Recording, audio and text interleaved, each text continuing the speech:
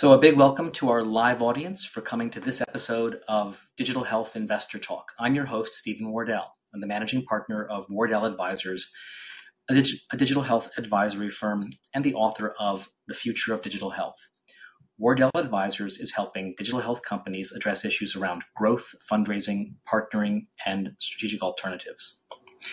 This show is being recorded and will be included in my podcast series called Digital Health Investor Talk.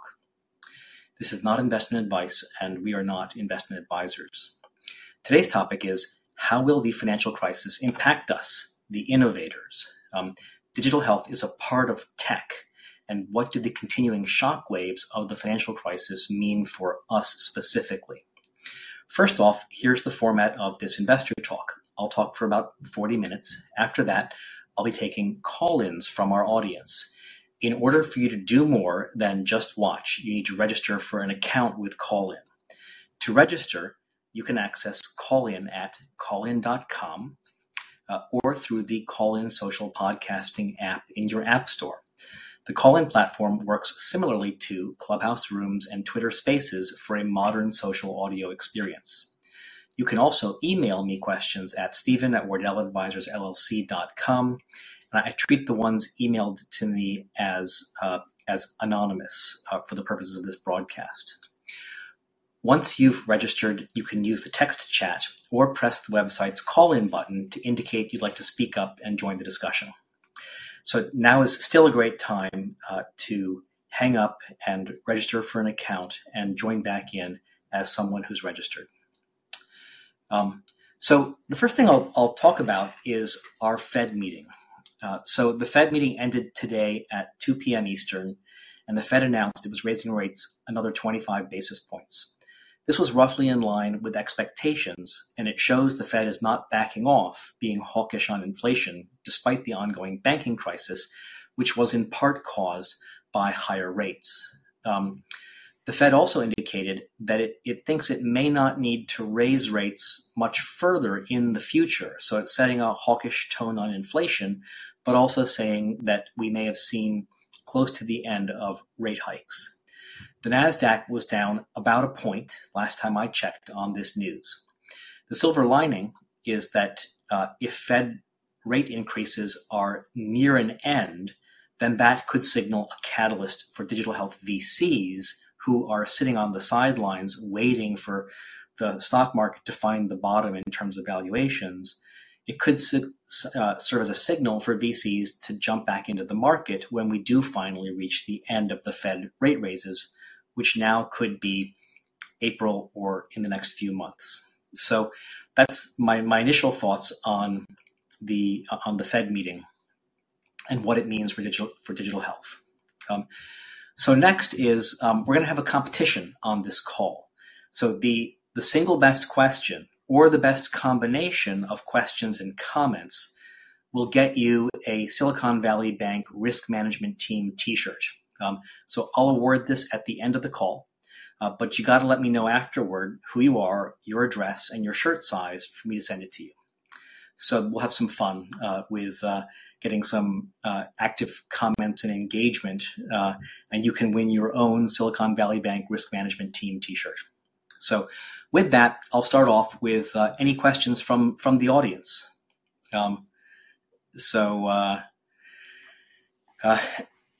Thanks, Dave. I'm glad to see the enthusiasm. So any questions so far from the audience about Fed rate hikes and what it could mean?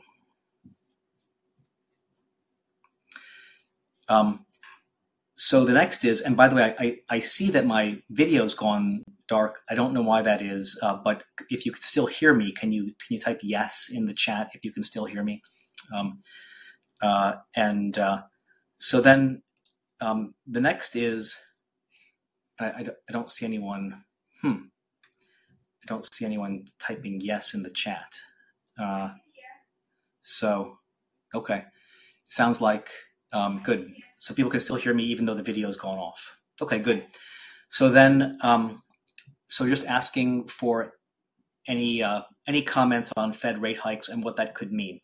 So very specifically, by the way, what I think it means is that I think we in the innovation sector of digital health are waiting for the Fed to hike rates and then say it has finished hiking rates because it believes that's enough to tame inflation.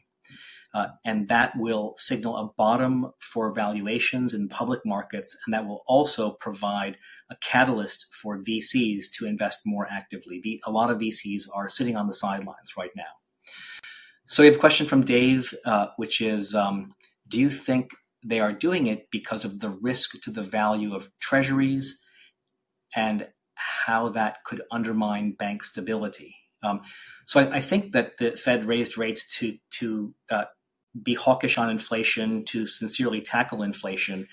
And I think that that hurts banks that may have in 2020 or 2021 invested too much in treasuries, and then seeing that value on their book decline, which then makes them insolvent. But I think the Fed also maybe thinks it has in place programs to give liquidities to those banks, maybe to buy their bonds back at par enough. So that's why they think they can still raise rates. Okay. So next, I'll go into some trade news and what it means for the sector. So first, I was very surprised and pleased to see that Gravy, an employer health benefits company that also offers insurance apparently for small and medium enterprises. So these kinds of companies usually, because they're not selling to the progressive large employers, they often go under the radar screen. But they raised $179 million of Series F funding this past week from a syndicate of investors led by John Reese of General Atlantic. So we haven't been seeing a lot of deals like this, not a lot of Series F deals, not a lot of $179 million fundraisers. And so I think what's going on here is this is a tech-enabled services deal, which is still a relatively hot category in the health insurance plan sector. And it's I would guess that the company's got is showing real revenue and real ability to get to profitability if it can raise a round like that. This is in a context of very few deals that are Series C, D, or later getting done right now because the IPO window is closed, and therefore companies can't work out when they'll go public and for how much, and therefore they're having trouble raising those later rounds. So this was a very positive development to see this deal announced. Next, Zeus Health raised a $50 million Series B. CEO Jonathan Bush, funded by Jazz. I wonder who's the partner there at Jazz, probably Zach Lynch, I would imagine. And F Prime, probably the partner there would be Carl Byers, and Maverick and A16Z. So, of course, Jonathan Bush is a superstar, and even in a tough environment, you'd expect him and his company to be able to raise money. It's good to see, a solid Series B fundraise like Zeus Health, led by Jonathan Bush. Doesn't mean it's easier for most of our innovators out there who are trying to raise Series A and Series B. So then OpenLoop raised a $15 million Series B for a virtual care staffing company backed by Nava Ventures. So not very familiar with Nava Ventures, but staffing has been a very hot category for the last 3 years or so. And this is it's good to see another fundraise in that area. So this is showing, I guess I would call these maybe green shoots. We're seeing some green shoots of leading companies successfully getting fundraises in a tough environment.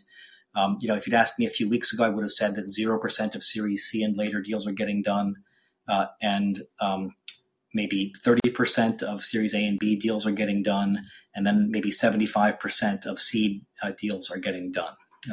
So it's good to see that this is consistent with that take. And then Pear Therapeutics announced it is pursuing strategic alternatives. This announcement got a lot of publicity. It's pursuing a sale. It won't hold a fourth quarter earnings call, suggesting that it thinks it won't be a public company anymore by that time. It's withdrawing its guidance for 2022 and 2023. And it announced it had $4.1 million in quarterly revenue and a $31 million net loss. And it was also laying off 22% of its workforce. So this is this is very bad news for Pear, and it's very bad news for our sector in general. I think what we all want in prescription digital therapeutics is we want there to be many successful companies with many very successful products, and a lot of investment going in, a lot of innovation, a lot of entry of new companies, entry of new products, entry of new people, entry of new venture funds into this sector. And instead, the sector's gotten stuck on a number of issues. One issue is usability. Digital therapeutics are just less usable than pills. Another is that they're less usable by patients. They're less usable by physicians. Another is reimbursement. They get reimbursed like medical devices, and it just is a real battle. It's very slow to get reimbursed. And you have to wonder what kind of efficacy they're showing if it is so hard for them to get reimbursement. It takes so long for them to get reimbursement from payers. But so this is going to be a bellwether for digital therapeutics. People are going to look at this deal. It's going to discourage talent from entering and investors from entering. So those are my news stories, trade news stories for the week. I just wanted to ask for the audience, do you guys have any questions or comments or your own trade news stories you want to cite as being important this week? So with that, I'll move on to the next section. So the next section is macro outlook. So the news here is that on Sunday we had journalist and observer Jason Calacanis he's seeing a Fed-created recession. So that he's saying we're going into a Fed-created recession. So this is the first I've heard an analyst make this call. And if you look at the economists at places like Fidelity, et cetera, they all say that we're ending a long period of expansion, and we're in a slowdown of expansion, and we're going to go into at some point a period of contraction, which is a recession. And we have our first analyst calling a recession and saying it's a Fed-created recession. So, I don't necessarily see us exactly entering a Fed-created recession right now, but a banking crisis and the uncertainty created by that certainly doesn't help. We're due for one, according to nearly all the economists, and interest rates can trigger, and uncertainty around a banking crisis can trigger a recession. And in general, recessions, they're not good for, I'd say, for like Series B and later digital health companies, because it causes the big buyers in healthcare, the product buyers, to belt tighten and to spend less on tech and automation in general. But it can be a decent time for really young companies, seed and Series A in digital health, because their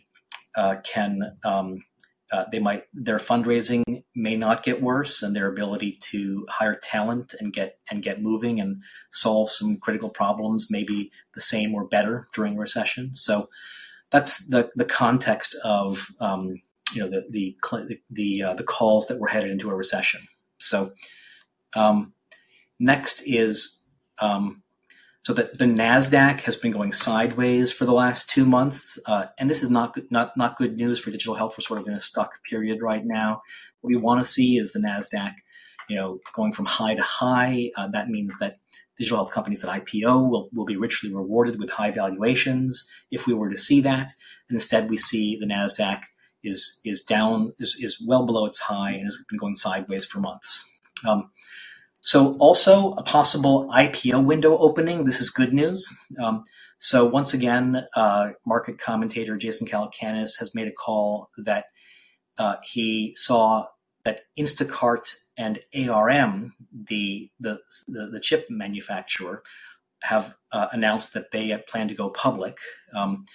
And we've seen very few IPOs. And so what we're looking for is a number of tech companies in digital health. What we want to see is a number of tech companies go public, and we want to see their stock pop on the first day, and we want to see them close above opening for a few weeks, and we want to see this lift the markets, and we want to see more companies line up to IPO. That's what we'd like to see, because once that window is open for tech, it's open for digital health, and that means later stage deals can start being funded, and that means people can price companies more accurately. So very interesting that this could be a positive sign. So the two positive catalysts here is that we may see an IPO window opening, and the Fed also raised rates only a quarter point and said that this may be toward the end of rate hikes, meaning that we could stop hiking rates in April, May, June, July, sometime like that. And that would be the bottom, and that would create certainty for venture investors who are sitting on the sidelines right now. So next, and I'd say public markets are still risk off right now. That means they don't reward companies that say have high growth but negative earnings. And that's also bad for our sector. And public digital health companies continue to trade well below their highs. So public investors are rewarding more quality earnings, even if those are slow growth companies. In private markets, just checking in on private markets like digital health venture, digital health investors continue to mostly sit on the sidelines, waiting for public markets to find the bottom of pricing. And while some fundraising deals are getting done, especially for earlier stage companies, we're hoping to see catalysts lead to more investors jumping back in. So that's it for the macro outlook. Any other comments by the audience, or additions or questions from the audience? Okay.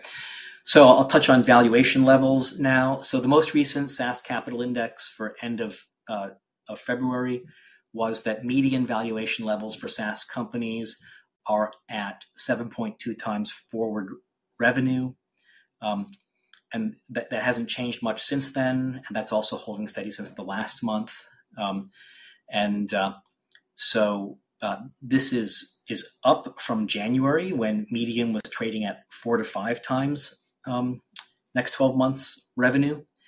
And it's below the long-term median of SaaS, which is about 8 times. So we could look to see SaaS valuations at the median return to normal in the future, climb back up to 8 times. And it's well below 2021, which was really an exceptional year, when the median was 16 times. So that gives you an idea of how much valuations have pulled in. They've pulled in by still more than 50%, from 16 times in January in 2021, for the median, down to 7.2 times today. Back in 2021, the high growth companies were trading at 30 to 35 times forward revenue, and now high growth companies are trading at around 8 to 12 times forward revenue. So that gives us an idea of what median companies are trading at today and what high growth companies are trading at today, compared to metrics like the low in January and the high of 2021. So that's a look at valuation levels. Anyone have any more comments on or questions so far? So now I'll jump into just digital health industry reports. So I didn't see any important reports come out in the sector over the last couple of weeks. I'm wondering if anyone in the audience has seen any important reports, important findings. You're welcome to type them into the room chat. Let me know, and we'll talk about it. And then upcoming conferences. So conferences, and should you go to them? So the first conference I'll mention is ViVE. So ViVE is a conference that's a combination of the College of Healthcare Information Management Executives, CHIME, and HLTH Health. That's the conference throwing company of Jonathan Weiner, backed by Oak. And they put on the health conference, and they do a great job with the health conference. And the health conference is designed to be a kind of a JP Morgan killer for the healthcare sector. And ViVE seems to be designed to be a HIMSS killer for the healthcare sector. And it focuses on innovation for the provider sector. It's focused heavily on the provider sector, and it's March 26th to 29th in Nashville. Tickets are $2,600. So I was going to attend this. I'm no longer attending this because of the financial crisis. I'm too busy to attend it. I also think that decision makers are going to be distracted, and you'll also see some non-attendance at this conference because of the financial crisis. But I do think it's a very good conference if you sell into providers, if you want to reach VCs. I think it'll be an excellent conference to do meetings with VCs. If you sell to providers, VCs who invest in companies that sell software into providers, a lot of them will be there.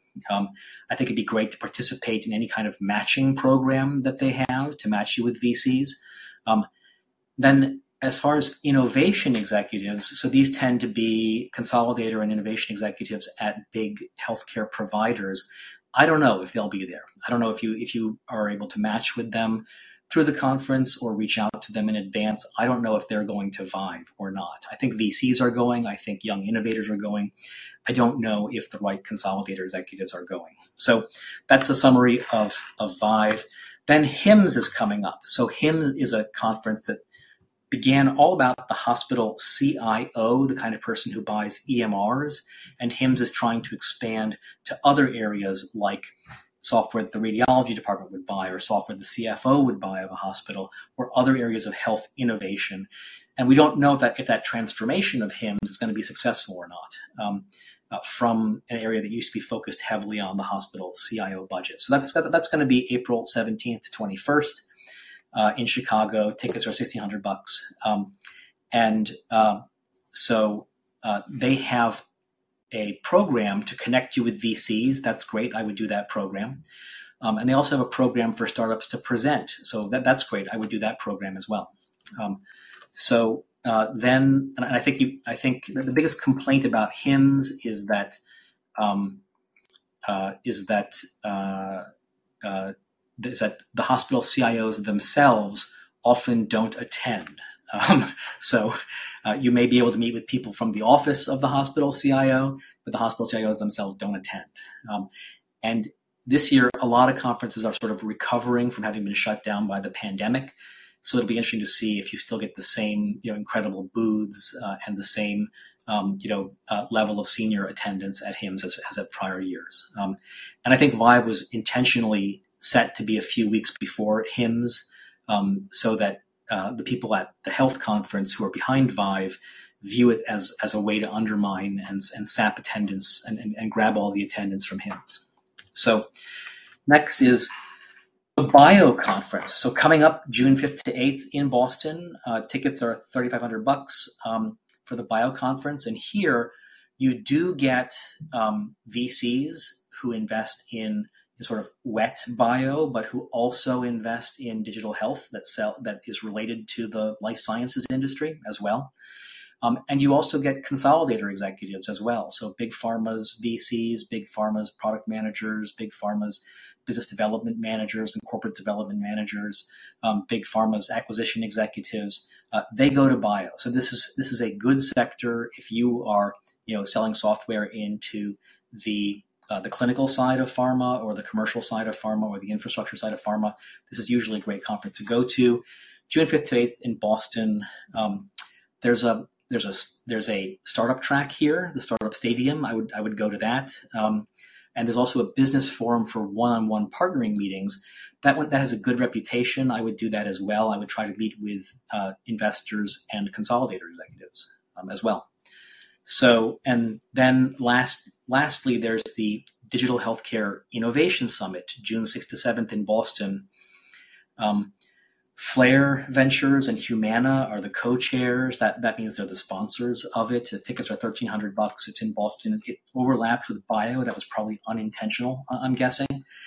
I think this is an outstanding independent investor conference. So this conference is all about investors. It's all about meeting with venture investors, a little bit of meeting with consolidator executives, primarily meeting with venture investors. Both young private digital health companies, also public companies are there as well. But this is a great independent investor conference. I'll be going to that one as well. So that's an overview of upcoming conferences and events. Anyone have any questions, comments, suggest a conference, want me to review a conference? Let's see. So we have a question here from Yash, which is, how will payers react to contracting with health tech innovators with the financial crisis in mind? Does it give them more leverage to contract at better PMPM rates? How does the crisis impact negotiations in the next 1 year? Well, so big picture, before there was the financial crisis, so thank you, Yash, for that question. Before there was a financial crisis, there was something that I'm calling regime change. Regime change was, for the last 5 quarters, we've had a high inflation, high interest rate environment, at least compared to the recent past. And in that environment, it becomes harder for young innovators to raise money. And in that environment, payers and employers have more leverage with those innovators. And also, big established vendors can leverage their balance sheets in a way that young innovators can't leverage their balance sheets. So, for example, a company like a Philips could be a vendor to payers and employers and leverage its balance sheet more than a young startup could. So that's and now when you add, and my thesis of this show is that the big change was the regime change we had 5 quarters ago when we had higher interest rates and higher inflation, which is bad for innovators. And the financial crisis basically makes the new regime a little worse, not a whole lot worse, and not better. And one intriguing thing we're seeing is we might see that the banking crisis will cause rate hikes to stop soon. So that's an impact the banking crisis could have. But certainly the banking crisis has been a headache, a distraction. It's caused decision makers to have uncertainty about making big decisions, making big commitments into the future, and so they're less likely to change. We innovators need them to change in our direction in order to win, and so I think it would give payers, health insurance plans, and employers a little more leverage with vendors to get better terms. If they realize that those vendors need them more now, for example. So, but thank you, Yash, for the question. So that's a review of upcoming conferences and whether the digital health leaders should be attending those conferences. And then I'll just summarize some personal appearances. So my next show will be Monday, March 27th. That's an unusual day with Grady Hanna, the CEO of Nightwear, a sleep prescription digital therapeutics company. And we'll be talking about reimbursement for prescription digital health therapeutics. And he has some strong ideas and some novel ways to get reimbursed. And you can find all of these events and you can register for all of them at my Eventbrite site, stevenwardell.eventbrite.com. So I'll be in New York the week of April 4th. So I'd love to meet with people on the show if you're New York based.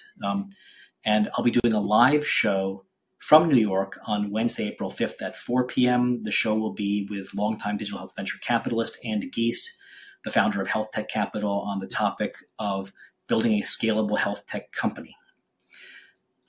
Later that day in New York at 5:30, I'll be hosting a Digital Health Investor Talks drink night at the Hyatt Grand Central's lobby bar. If you'd like to join, you can visit that Eventbrite site, stevenwardell.eventbrite.com. On Thursday, April 6th, I'll be doing another Digital Health Drinks Night in Philadelphia at the Hyatt Centric City Center Hotel. Would love to see you there if you're Philly-based. And then on Thursday, April 13th, I'll be hosting another drinks night in Boston at the Liberty Hotel. And finally, I'm going to HIMSS on April 17th to 21st in Chicago. Let me know if you're going to HIMSS. I'd love to meet up. So now we get to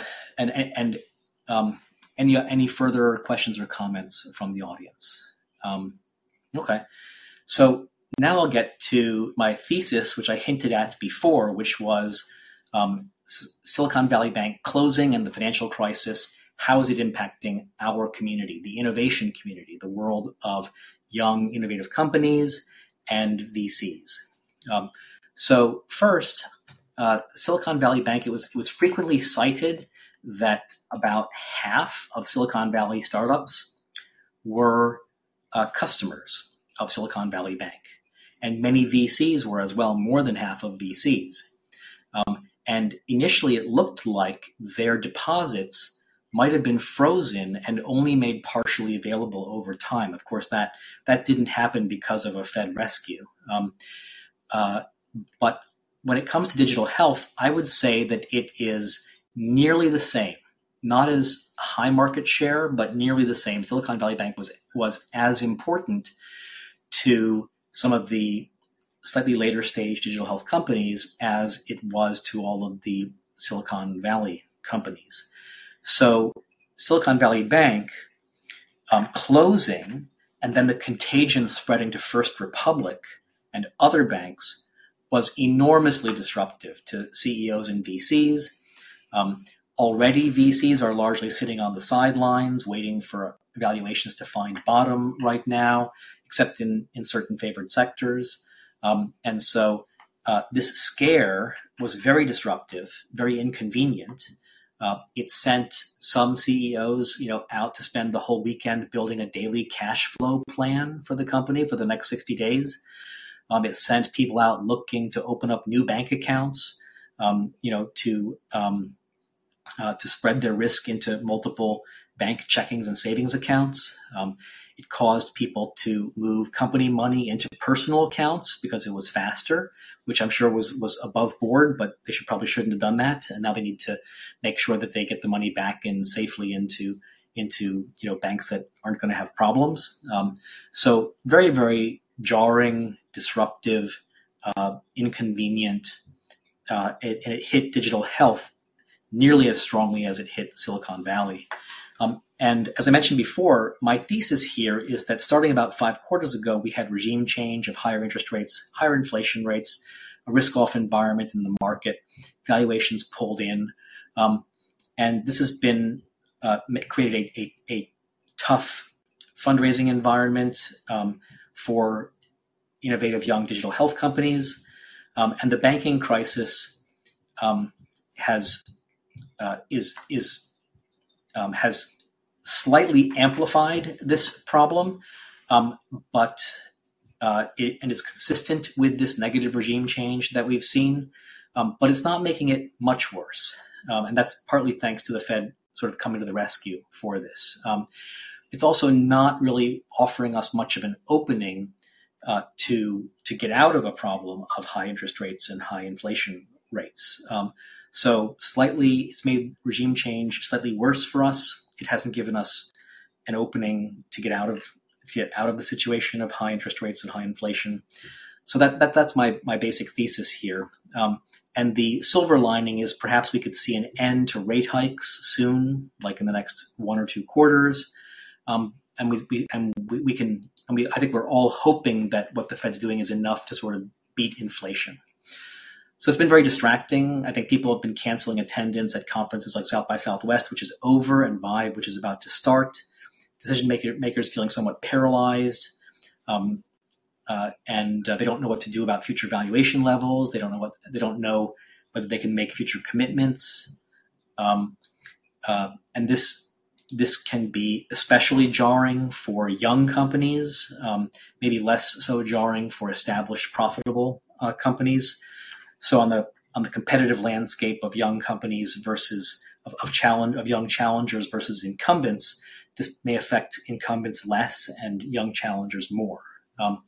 So I have some more to say, but I thought I would pause for a moment and just see if I can get any response from the audience.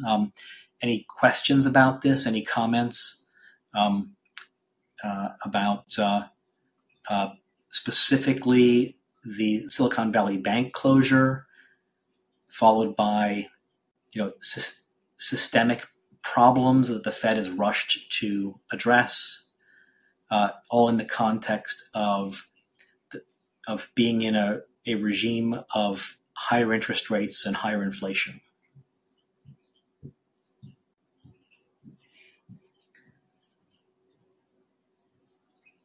Let's see. So, so a question from Yash. What are the safe haven banks for new innovators right now?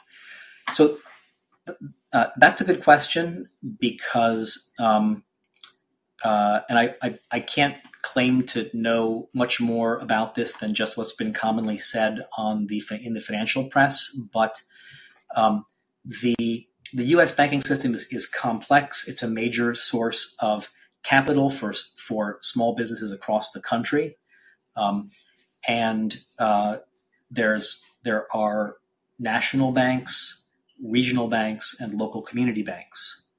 And among the national banks, several of the very largest were given a designation by the Fed as systemically important banks. And that meant that the Fed could allow banks to fail and go through the orderly receivership process of the FDIC. The Fed could allow that, and the Washington establishment and state governments could allow that.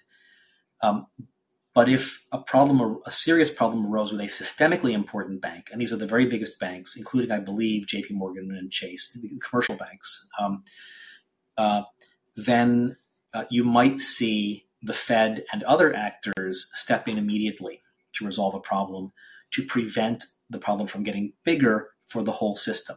That was the way the system was supposed to work. So that would allow, and regional and local banks lobbied very hard to get the system to be this way because they wanted a sort of a license to bank, and they didn't want to. They wanted a license to bank regionally the way they wanted to bank, and they didn't want to have to meet the standards of America's largest banks. And so that was the system that the Fed and Treasury, came into when we had a bank crisis with Silicon Valley Bank. And in the first hours, they seemed willing to let Silicon Valley Bank fail without a backstop, which then would have caused depositors to get most, maybe all, maybe 95%, maybe just a portion of their money, but with risk and delay. They'd get some of it soon, more of it later when assets had time to be sold. And the Feds stepped up and moved faster and more strongly and guaranteed the bank because they thought even this regional bank could fail, causing systemic problems. So there was something that wasn't that system that was designed to only give the highest level of protection for these systemically important banks, the biggest ones, that seemed to not be enough, and the Fed and Treasury felt they had to backstop nearly every bank. So what are the safe haven banks for new innovators right now? In theory, nearly all U.S. banks are now have their deposits guaranteed. So in a sense, you don't have to change. And many Silicon Valley VCs have strongly re-endorsed Silicon Valley Bank because of their long-term relationships there. They expect a lot of the employees will be the same there, even if very senior employees were let go intentionally because of the disaster there. And just the way that Silicon Valley Bank works, they like that way. And I'll mention a couple, examples that I heard of this.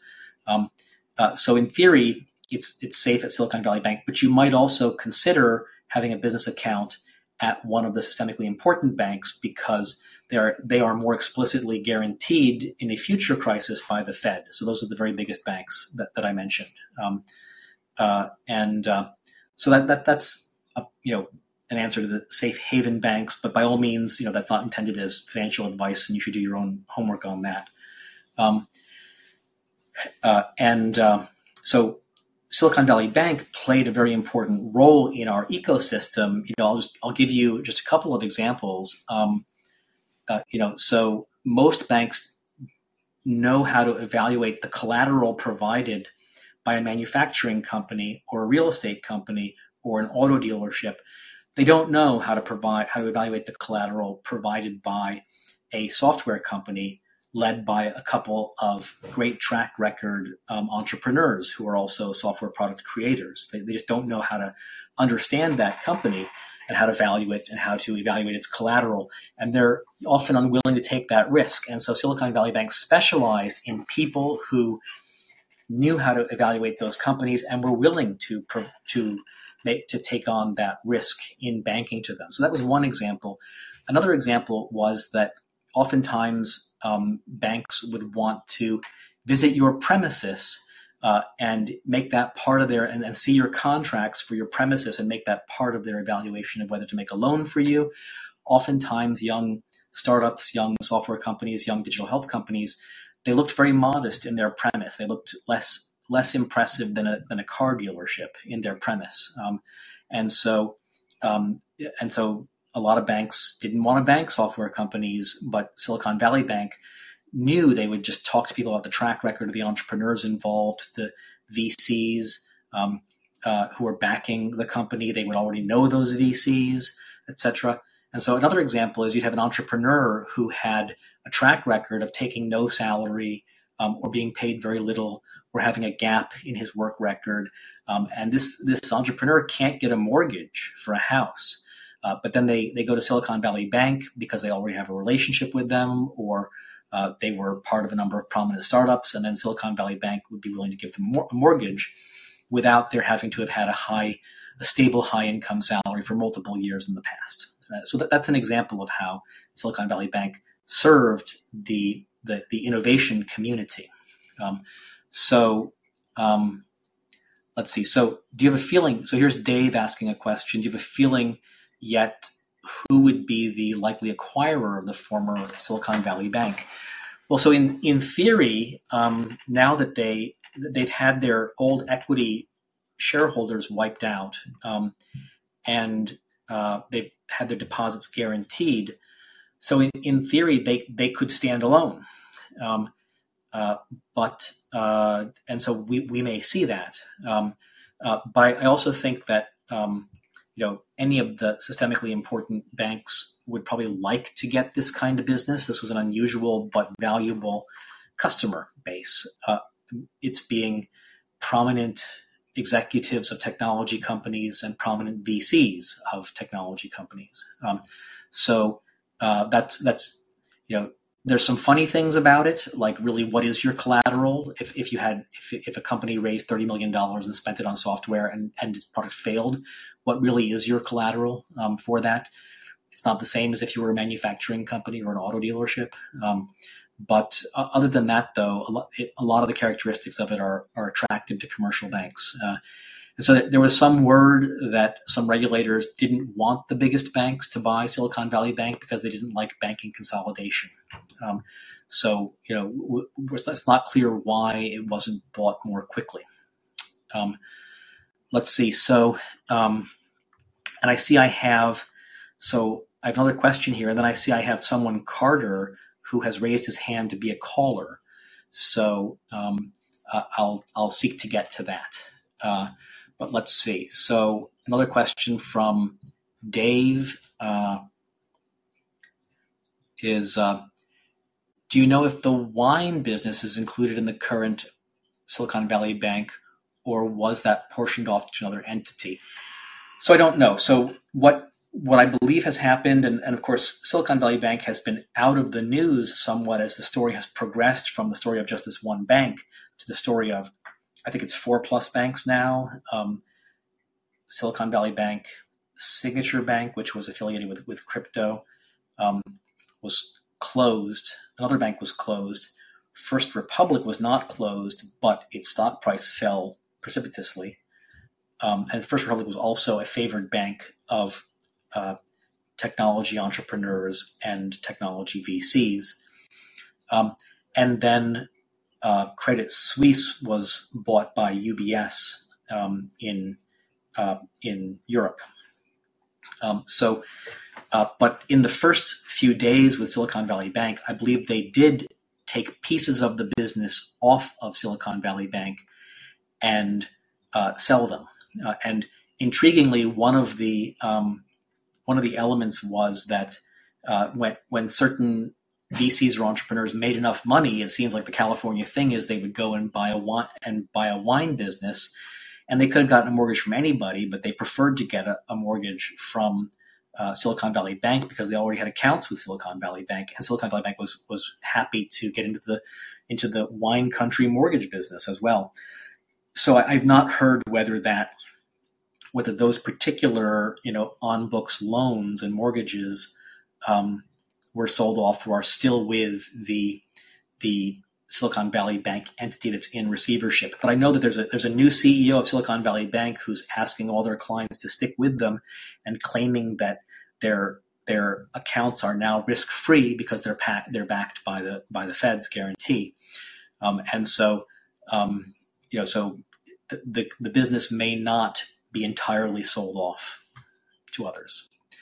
So let's see, that's great. It looks like I lost my video and I'm not getting it back. I'm not sure why. So thank you very much in the audience for the questions, and would love to get more questions on these topics from the audience. And I'm going to take a caller now. So here goes. Let's see.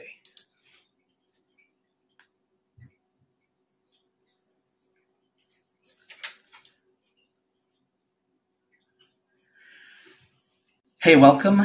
So Carter, you raised your hand to be a caller, so I just added you as a caller. Did you have any questions about our topic, which was how is the banking crisis impacting us? I don't have any questions. I just want to say, keep up the great work, man. I like your podcast. Great, thank you. Well, that's a wonderful vote of support. So thank you so much. So I what I'm doing is I'm looking at the business of healthcare kind of ruthlessly from the eye of the innovation sector, which is typically the young company leaders and the investors. It's from a business perspective. It's from the innovation perspective. It's not the whole world of healthcare. It's about what's going on with the young company leaders and also the investors who back them. So thank you. And anyone else have any questions in the chat or want to raise their hand to be a caller? So we've got a question here from Yash. What are the opportunities for private investors with innovations suffering through the SVB fallouts? So I'm not sure what exactly you mean, private investors with innovations suffering through the SVB fallouts. But what I'd say is that, so first of all, if you're willing to go early stage, periods like today are often great times to be a seed investor or an early stage investor. Ironically, I think there was a point that was made by, I can't claim credit for this, but if you were a VC making investments in 2021, you felt really good and you didn't know it, but your investments of that vintage were going to be in trouble because they would have excessively high valuations in just 5 quarters or whatever. But today, if you're investing, you may not feel so good because the environment feels worse, but the future prospects of your investment may be better. So now could be a good time to invest in certain innovative areas. In young companies, there's certain areas that are very hot right now. So tech-enabled services, real AI breakthroughs that have real applications, although AI has been a buzzword for 10 years, and AI itself is not a new thing, but the new generative AI platforms we've seen seem to be very innovative. And I'm actually going to do a show in the future on the real practical applications of AI in healthcare. What are the different kinds of AI, like large language models versus decision tree AI or other things like that, and where are the real opportunities? So that's one. And then the next is that I think we're going to see a lot as a private investor. I think in the private markets, we're going to see a lot of companies do down rounds in valuation. Young private companies are going to need you if you're a private investor, and they're going to do down rounds. And the problem is that some companies are going to say, yes, we know we need money now to win in the marketplace. We have a good use for it. and we are willing to do a down round because obviously public market valuations are way down. That's a good setup there.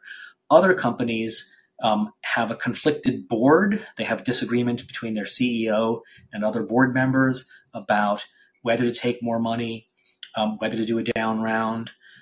And those might seem like better business opportunities, but the deal opportunity is potentially much worse. You could spend a lot of time on that, get painted as the bad guy, and after you spend all your time working on that, still not be able to make the investment.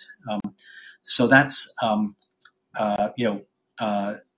that you'll see a lot of companies. If you had your eye on outstanding companies, then a number of those companies will need you as a private investor, and now could be a time. This is like a family office opportunity to come in and invest in the company at a lower valuation. So that's great. So let's see. Once again, I'll just mention that we're having a contest today for the person with the best combination of questions and comments wins a Silicon Valley Risk Management Team T-shirt, which I'll let you know at the end who the winner is, and mail that to you. We're coming toward the top of the hour. Any other thoughts, comments, questions from our audience?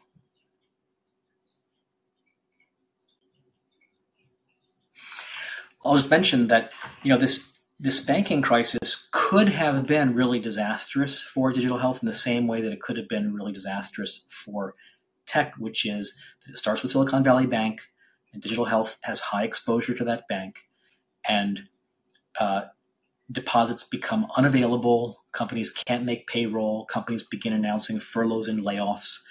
And ultimately, young, innovative companies are held together by the trust and confidence that the CEO has with employees and investors that they made the right decision to go with this venture. And if they have a huge setback, like all their payroll cash is at a bank that is closed, the CEO may have done nothing wrong, and yet that can lead the company to fall apart and be hard to put back together again. So we had a potentially very serious crisis that seems to be just a liquidity crisis or a haircut crisis. You lost 15% of your cash because it was in the wrong bank or something. But it actually becomes a system-wide confidence crisis and causes young companies to fall apart and be hard to put back together again. That could have happened, and it was averted by fast, strong moves of the Fed primarily. So I think, in backstopping the FDIC. So I think that, once that happened, this became inconvenient. This became distracting. This became, a creator of uncertainty and turbulence. But it stopped being a life or death crisis, thankfully, for the U.S. digital health sector. So that's my. And the bigger issue is that we are in this regime change. We had this regime change 5 quarters ago that put us in an environment which is maybe a more historically normal environment of higher interest rates at 5% risk-free rate and higher inflation rates at 6+% CPI, which is a tougher environment for tech. It's a tougher environment because people can just put their money on a nearly risk-free basis in fixed income securities. It's because people don't need growth as much once you have a higher inflation and higher interest rates. So it's a tougher environment for tech, and we're looking to get out of the short-term problem and get to a better regime in the future. And the short-term problem is that private investors, VCs, have been holding back from investing because they think the Fed's going to raise rates further in order to beat inflation further. And so they've been sitting on the sidelines waiting for public markets to find the bottom of valuation levels. And we may be seeing the end game of that approaching, with the Fed saying that it thinks it only needs to go a little further in raising rates to beat inflation. We could see a return to a more normal investment environment in Q2 or Q3 of this year. And that ultimately has not been strongly affected one way or another by the banking crisis of the last 2 weeks. So, okay, great. So that's we're nearing the top of the hour. Thank you all, especially my audience members who are asking questions, and I'll get back to you with the winner of the contest after the call. And with that, I'll sign off. You've been listening to Digital Health Investor Talk with host Steven Wardell. You'll find a list of upcoming Investor Talk shows at stephenwardell.eventbrite.com. You can follow me on Twitter, where my handle is @StevenWardell. To get notice of upcoming Investor Talks, sign up for our MailChimp list. See you next time on Monday, March 27th at 4 p.m. for the show Getting Digital Therapeutics Reimbursement to Work with Grady Hanna, the founder and CEO of Nightwear, the sleep prescription digital therapeutics company. Thanks, and signing off. Bye-bye.